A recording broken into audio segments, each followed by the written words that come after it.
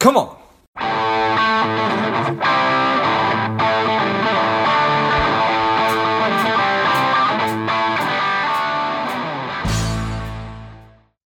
Let's get into it and get down to it. Welcome to Figure It Out. This is George. Joining me, as always, is Centauri Minor. Hello, folks. And helping us move from awareness to action today is the memory of 9/11.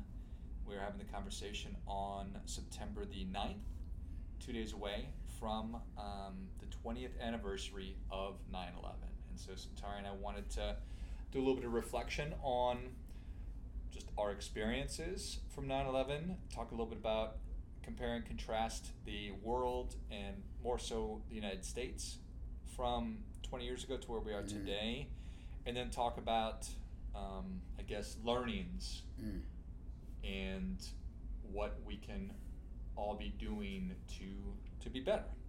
So, Let's do it. So you just asked me, you're like, what were you doing when 9/11 happened? I'm like, well, it was my first year as a professional. And you're like, what?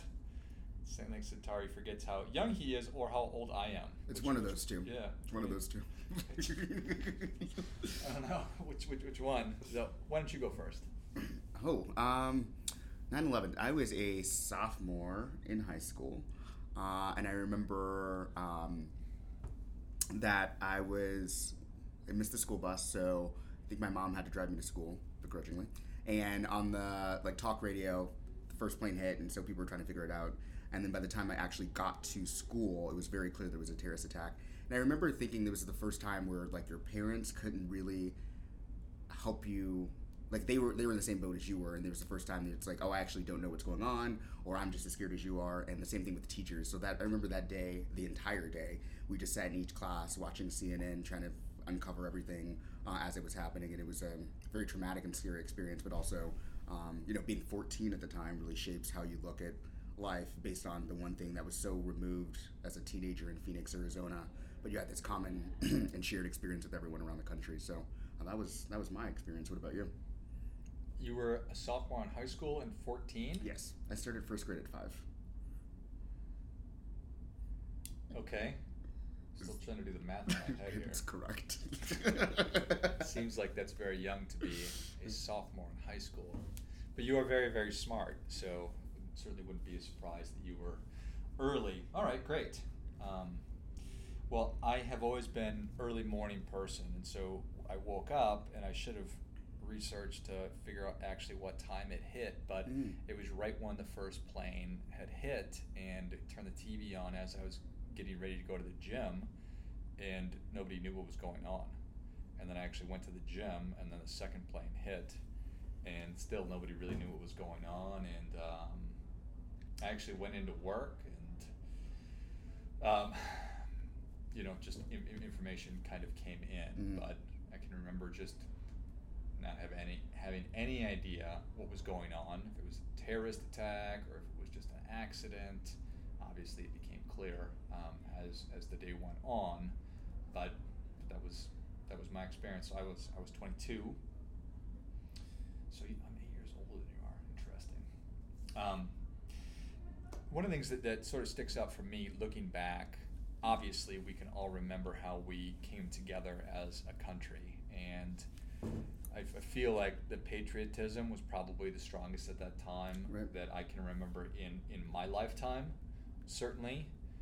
And I've been listening to just people talk about it, and they talked about how sports at that time it's such an important part of our culture, but Boston fans were wearing Yankees hats, and it was a time when you couldn't even imagine that. And so much unity, for sure. That was the year that the Diamondbacks actually beat the Yankees in the World Series. But do you remember when George Bush went and threw out the pitch? Threw out the pitch? Yes.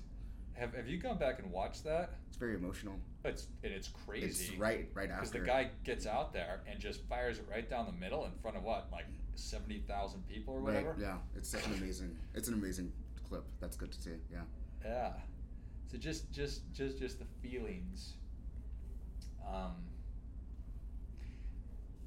And you can just jump in at any point here, but I think it's Reflecting on that, I was doing in my previous role, got to meet with some folks from the Defense Innovation Fund, and we were just in Silicon Valley talking about how do you get talent from Palo Alto into the Pentagon. But the larger conversation became how much September 11th united the country, and when you had all-time patriotism, when you had so many factions that were so disparate before coming together for a common good, and their reflection actually was that you kind of need,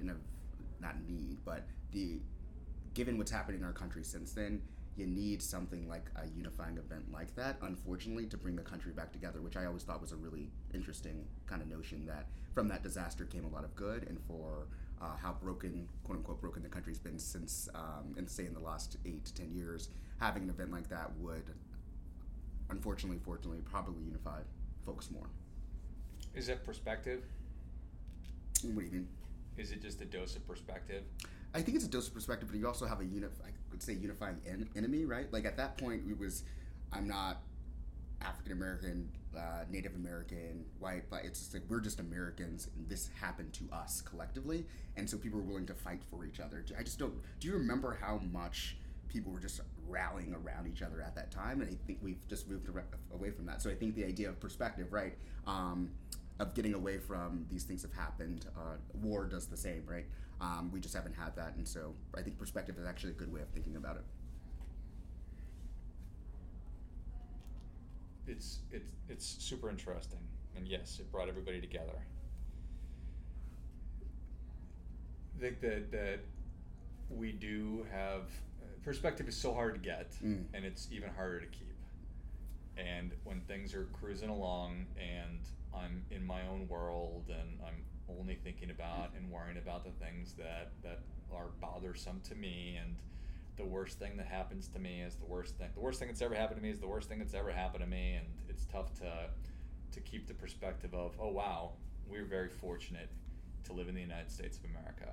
We're very fortunate to have the freedoms that we have. We're very fortunate to have the opportunities that we have, and all the reasons, the good things about the United States that cause me to be very patriotic, that cause me to be proud of being an American, and I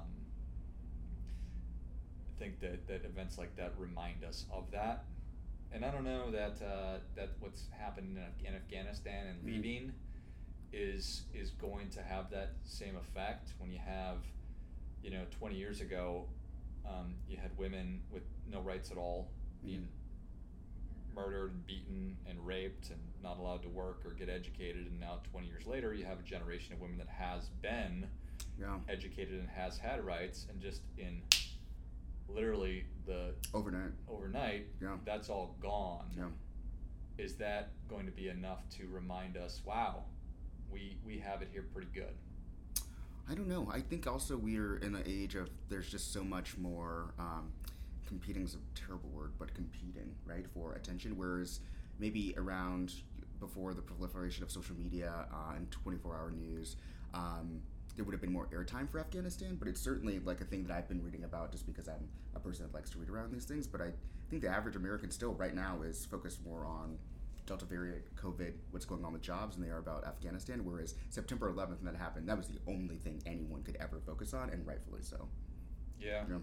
That's the, is that How to Win Friends and Influence People, the idea that my toothache bothers me way more than 5 million people dying in a country that I've never heard of. Right, it's just not, it's not important to you. Yeah. This has no real bearing on my life, because my tooth still hurts. Right. So we have talked about this on the show before, and it's something that I think about pretty frequently. And when I was undergraduate, I became the Sigma Chi fraternity member, and I still am. And some of their literature, one of their best pieces of literature, talks about how friendship among members possessed of different temperaments, talents, and convictions is superior to friendship among members having the same temperaments, talents, and convictions, so long as they share the common belief in an ideal.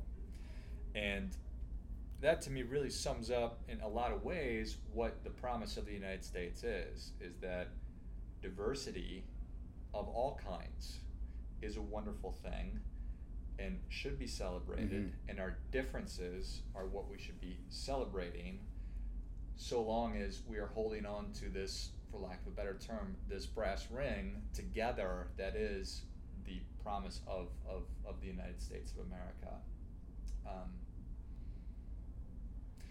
And so having a reminder of that, I think, again, from that perspective thing, versus right now I feel like it's more we are celebrating our own differences, but not interested in the differences of others because they are different than ours. That's a good way of putting it. I think about the, I haven't really thought about this since I stopped doing work with the organization, but it was an organization birthed out of September 11th, which is the Welcome to America Project. So Welcome to America Project is a Phoenix-based nonprofit that helps settle newly arrived refugees. And the founder, Carolyn Manning, lost her brother in the September 11th attacks, but wanted something good to come out of that, and so she actually read something on the front page of the Arizona Republic shortly after the 9/11 attacks, which is about an Afghanistan family, I believe, that was displaced, just new to the United States, was getting a lot of hate. But they worked with the American government, and they needed to be here, and so she took it upon herself to actually go introduce herself to this family, tell them the story about her brother, and then connect them to resources as they just moved to the United States. Now that was birthed this great organization that does that every weekend, where they pick a number of families and then bring American families to meet them and talk to them and help understand their journey, but also bring them household goods and furnishings. But the point of that would be that organization was really good at helping people from Scottsdale, Phoenix, wherever, Tucson, that came up, and refugees from all over the country sit in a space and just say, like, they were so thankful to be here, and getting that perspective to kids who went to Brophy, Notre Dame, came from Central Phoenix, to hear, like, you do not understand what it was like for me to be in a refugee camp for 14 years, or for me to work with the American military and then overnight realize that my family was a threat, and to come over here with nothing but know that I'm promised the thing that you were just born into. I think now that's going to compel me to go volunteer with the organization again, because it was so powerful to again, that perspective of wow. And in that room, everyone was different race, everyone was different nationalities, from different parts of the world, so differences were abound and very apparent, but it was also, we were celebrating the fact that they were here and they were safe, and that was a good thing to rally around. So I think more things like that, where we celebrate the differences in a different context, are really, really important. Yeah, I think that's really well said.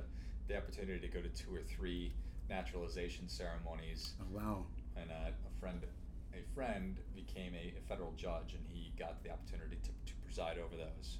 So people that arrived in the United States and that did all the work and spent all the time to actually become citizens, then there's a ceremony and they get to stand up and tell their stories, and it's exactly what you've been describing. It's like, wow, it's absolutely amazing. Right. And how grateful somebody is to be here, and for us to just keep in mind. Yeah, I think that's really important. So I think that getting back to what it is that makes the United States of America a great place, this experiment in self-government, where we do actually have all of these rights, and the reality that we as human beings, it's probably a very human thing and just extremely human-y, nature-y kind of thing to take things for granted. Yeah. And to think that that's fundamentally it.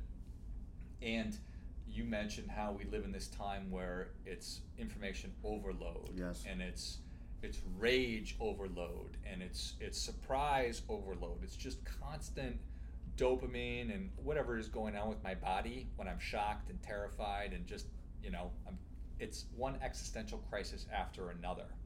I mentioned I had the opportunity to talk with a doctor of philosophy. He's a professor, and I wanted to talk to him about what he thought about what's going on with vaccines and abortion and just all of these major things that we're kicking around right now and fighting over and very polarizing. Yeah. Very polarizing, and it is just literally one existential threat after another. It seems like we're facing, and some people are just kind of watching it happen and like, holy cow, is this going to destroy us? And some people are are fighting those fights and they're carrying the banner, and some people are opposing it. But I know that we've talked a lot about on the show about what in the world can I do as just me, as an individual, to combat or work to find some kind of solution or find a way through these things. Yeah, I think it's reflecting on, just reflecting on your thoughts, your beliefs. I think a piece that I left out of the story around on September 11th was and this is me being young and not really understanding the actions or the impact of my words, and now being completely now much more educated and understanding the world more. A very, very insensitive comment to a very good Middle Eastern friend that day, and thinking, and now reflecting on that of just like how ignorant that was, but how she very graciously gave some space to educating about what that meant for, like what today probably meant for her family, an American family, but obviously Middle Eastern, and that was something where I think that's a testament to us figuring out, like, where did my beliefs come from, where can I learn to have diverse opinions to help shape a newer version of that belief, but also being very, very clear about, like, different belief sets are good, and sometimes just being challenged in a way is also really good. 1000%. Perhaps later in the conversation you'll divulge what that. No, no, we don't need to. We don't need that. That's true. It doesn't need to be on the internet. Nope. So anyway, yes, I think that you are spot on. I think that I don't know what part of our brain it is that responds emotionally. I always think that it's like the thinking fast and slow thing. It's like I have this triggered response when I hear something.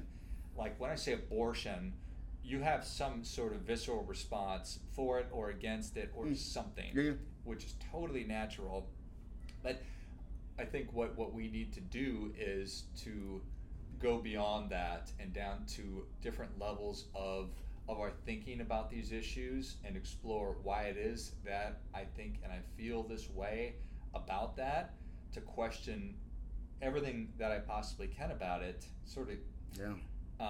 But then more importantly, think about it even further. If I have an opinion about abortion and I have an opinion about vaccines, are those two things aligned? For example, if I am for abortion,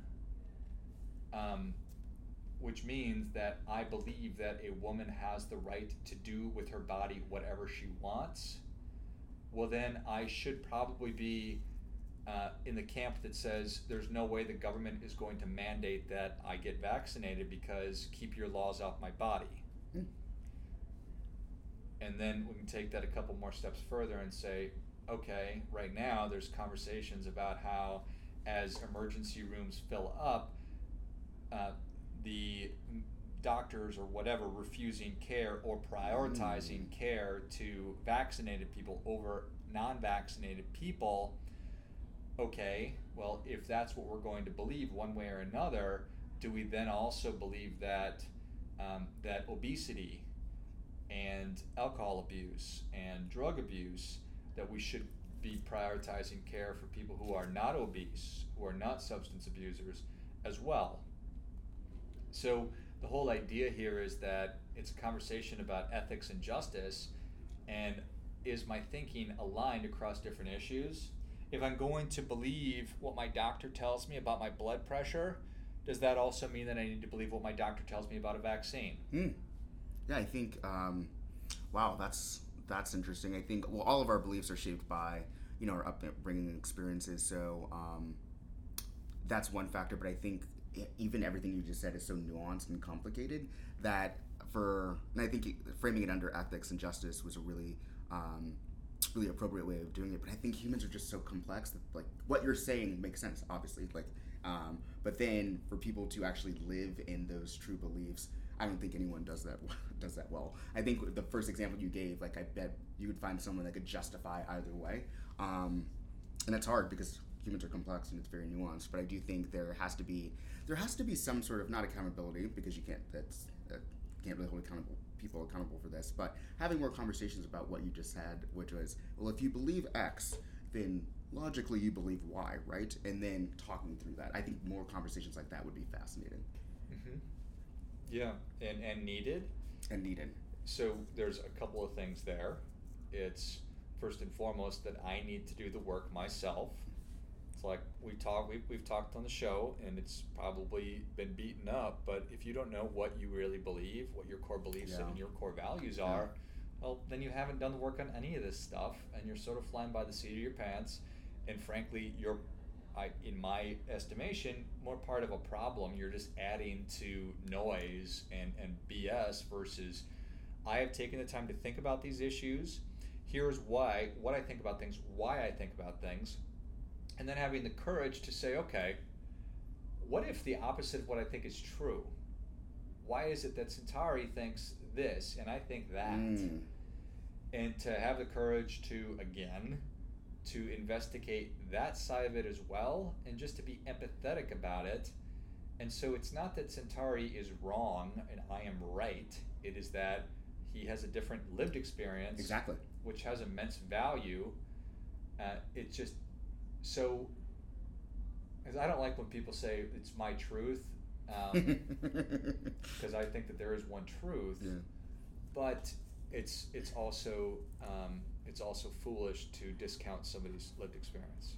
How do you think your thoughts and your thoughts on really anything were shaped and changed by 9/11? Because I think about like your sons live in a world where they never, like, that's not going to be top of mind for them. We lived it. We were in the middle of it. And in a world where everything has been shaped by it, but they didn't live it. So think about the airport and security and all the things around, like how we can justify massive global defense funds, right? How have your thoughts changed because of 9/11? Yeah, massively. It's really, if it's not the seminal event of my lifetime, it's in the top 10 probably. Right. I've never thought about it, but it's got to be.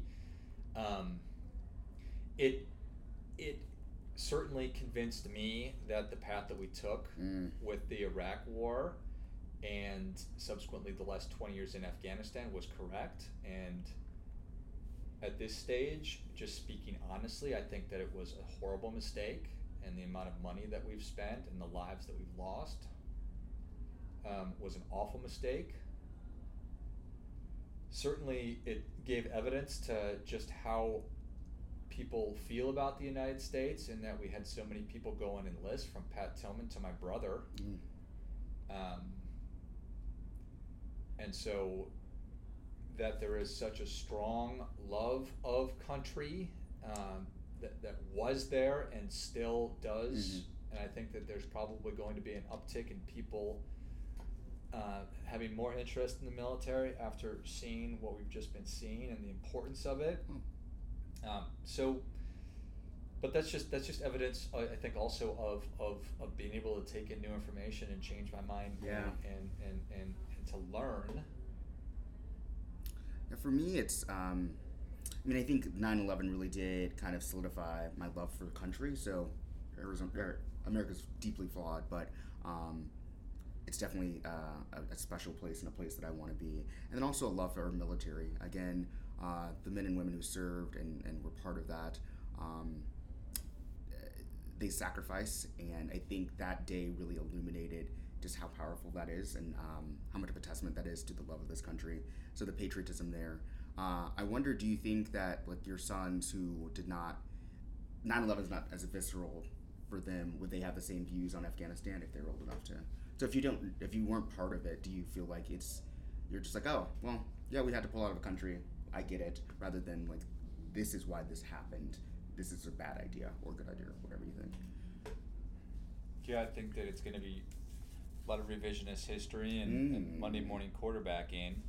I think once you get enough space from something, well, I was just about to say, it becomes pretty clear what the truth was, but who's really to say?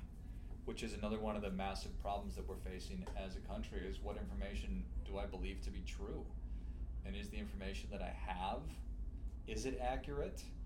And that's the way my brain is processing it, but also where I'm getting it from. Is it the full picture? And we're just never gonna know that. Yeah. Yeah. So how will they look at it? You know what? I don't know. I don't have an answer to that. But they'll certainly have their own. Right. That's yes. Yeah. Yep. They're gonna have their own things to sort of go through, Yep. and you know, COVID is you know, it's interesting that it's been 20 years because here we have COVID, which is potentially my kids are 4 and 1, soon to be 5 and 2, and they're hopefully not going to have any recollection of this at all. Probably some, but it's going to be. This is what we're living through right now. Is something that's definitely going to shape everything moving forward, from the way that we view medicine and the way that we view education and the way that we, you know, trust in institutions. Institutions. Ooh, you're right. Yeah, they have their own set of things and issues that they're going to have to combat and deal with. I had the opportunity to talk with a pharmacist, a compounder. So this gentleman, he makes all of the pills like by hand for his patients. Oh, okay. So fascinating. It's a world of compounding. So I asked him, I'm like, what do you think about everything that's going on? What do you think about the vaccines? And he was very much for the vaccines. As somebody who works outside of the healthcare apparatus, because your health insurance doesn't cover going to this person. And so if you want what he does, you have to come out of pocket for it. So part of me would think that he would be sort of contrary to Big Pharma, but he very much was an advocate of the vaccine. But I thought, and I asked him, I said, and he said, you know, I'd be really interested in having a conversation with people that are very against it, just to sort of really dive into and better understand what their points are. And I said, you know what? Has anybody actually done that? Yeah. Has anybody sat down, like publicly, in a big setting? And he's like, no. Like, and all we have is Rand Paul screaming at Fauci and Fauci screaming at Rand Paul. And I mean, to think that that's not the most disingenuous conversation you could possibly imagine. Right. So why can't we have that? I love that idea. Let's host that. That would be really cool. That'd be really cool. Just talk to people about, and the research around this is showing that, like, the best practice is to not shame anyone or say, like, you idiot, or why wouldn't. It's like, why? Tell me more. Like, give me your idea. And I bet most people say, oh, I can understand that. I don't agree with it, but I can understand why you believe that, rather than shaming and being like, you need to do this, or you're a terrible person. Which is essentially what we're talking about. Yeah. It's how can we engage in civil discourse and have more of a conversation than I'm trying to ram my point home or win an argument with you, or win a debate where we can't have an honest and forthright exchange of ideas, and we can respectfully disagree with one another and challenge one another's ideas and views in service of getting to the truth. Right. Yeah. It's a hard one if you have the silver bullet for that, because man, it's so ingrained, especially right now. It's so hard.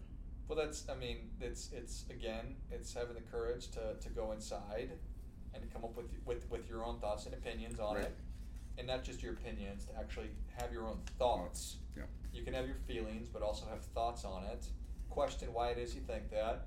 Make sure that you are saying what if the opposite of what I believe is true, and then go into your interactions with people.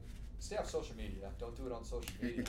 And then go into your interactions with people from a charitable and generous perspective. I agree. Not trying to dunk on people or score points or whatever. I agree. It's good. So there it is. We solved it. We solved something. I am curious to see. We're 20 years in. It seems like it was just yesterday, but I was just thinking about your point about revisionist history and how much the legacy of 9/11 will be either embraced and elevated or diluted, depending on how much further we get away from it. And then if there's going to be an intentional push to make sure that the lessons learned during that time, especially the 2 to 5 years after, are or institutionalized in some way. I'm just fascinated to see what happens in the next few years. What do you mean institutionalized in some way? It's just kind of the patriotism and understanding, like, what do we learn from that? What can we pull from that? The unit, how this country unified. Is there a way that we can replicate that without there being a big disaster to do that? I'd be curious to know if that's something people are researching or looking into.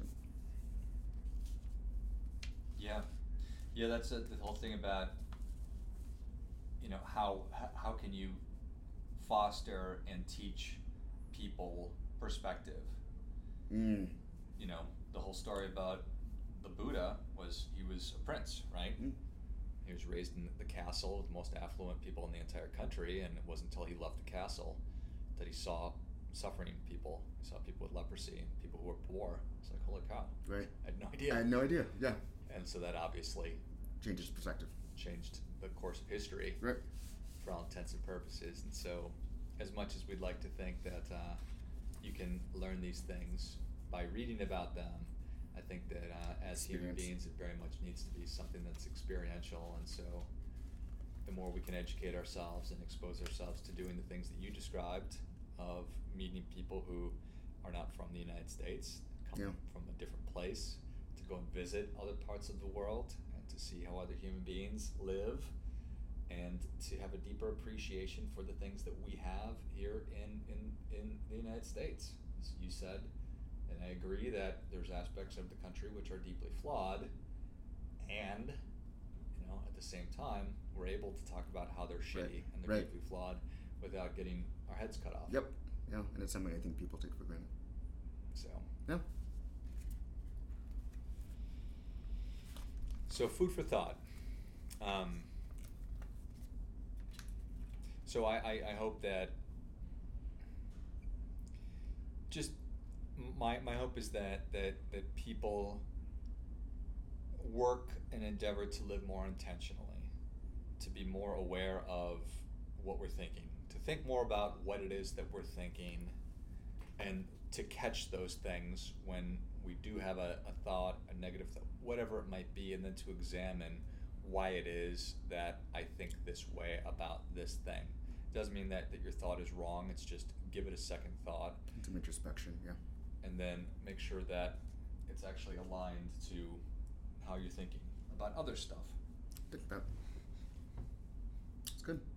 Excellent. Well, thanks as always for listening. It's been a while since we've done a show, Centauri. It's George's fault. It is. I accept full responsibility. As you should. So, thanks as always for listening, and keep questioning, because the struggle is real.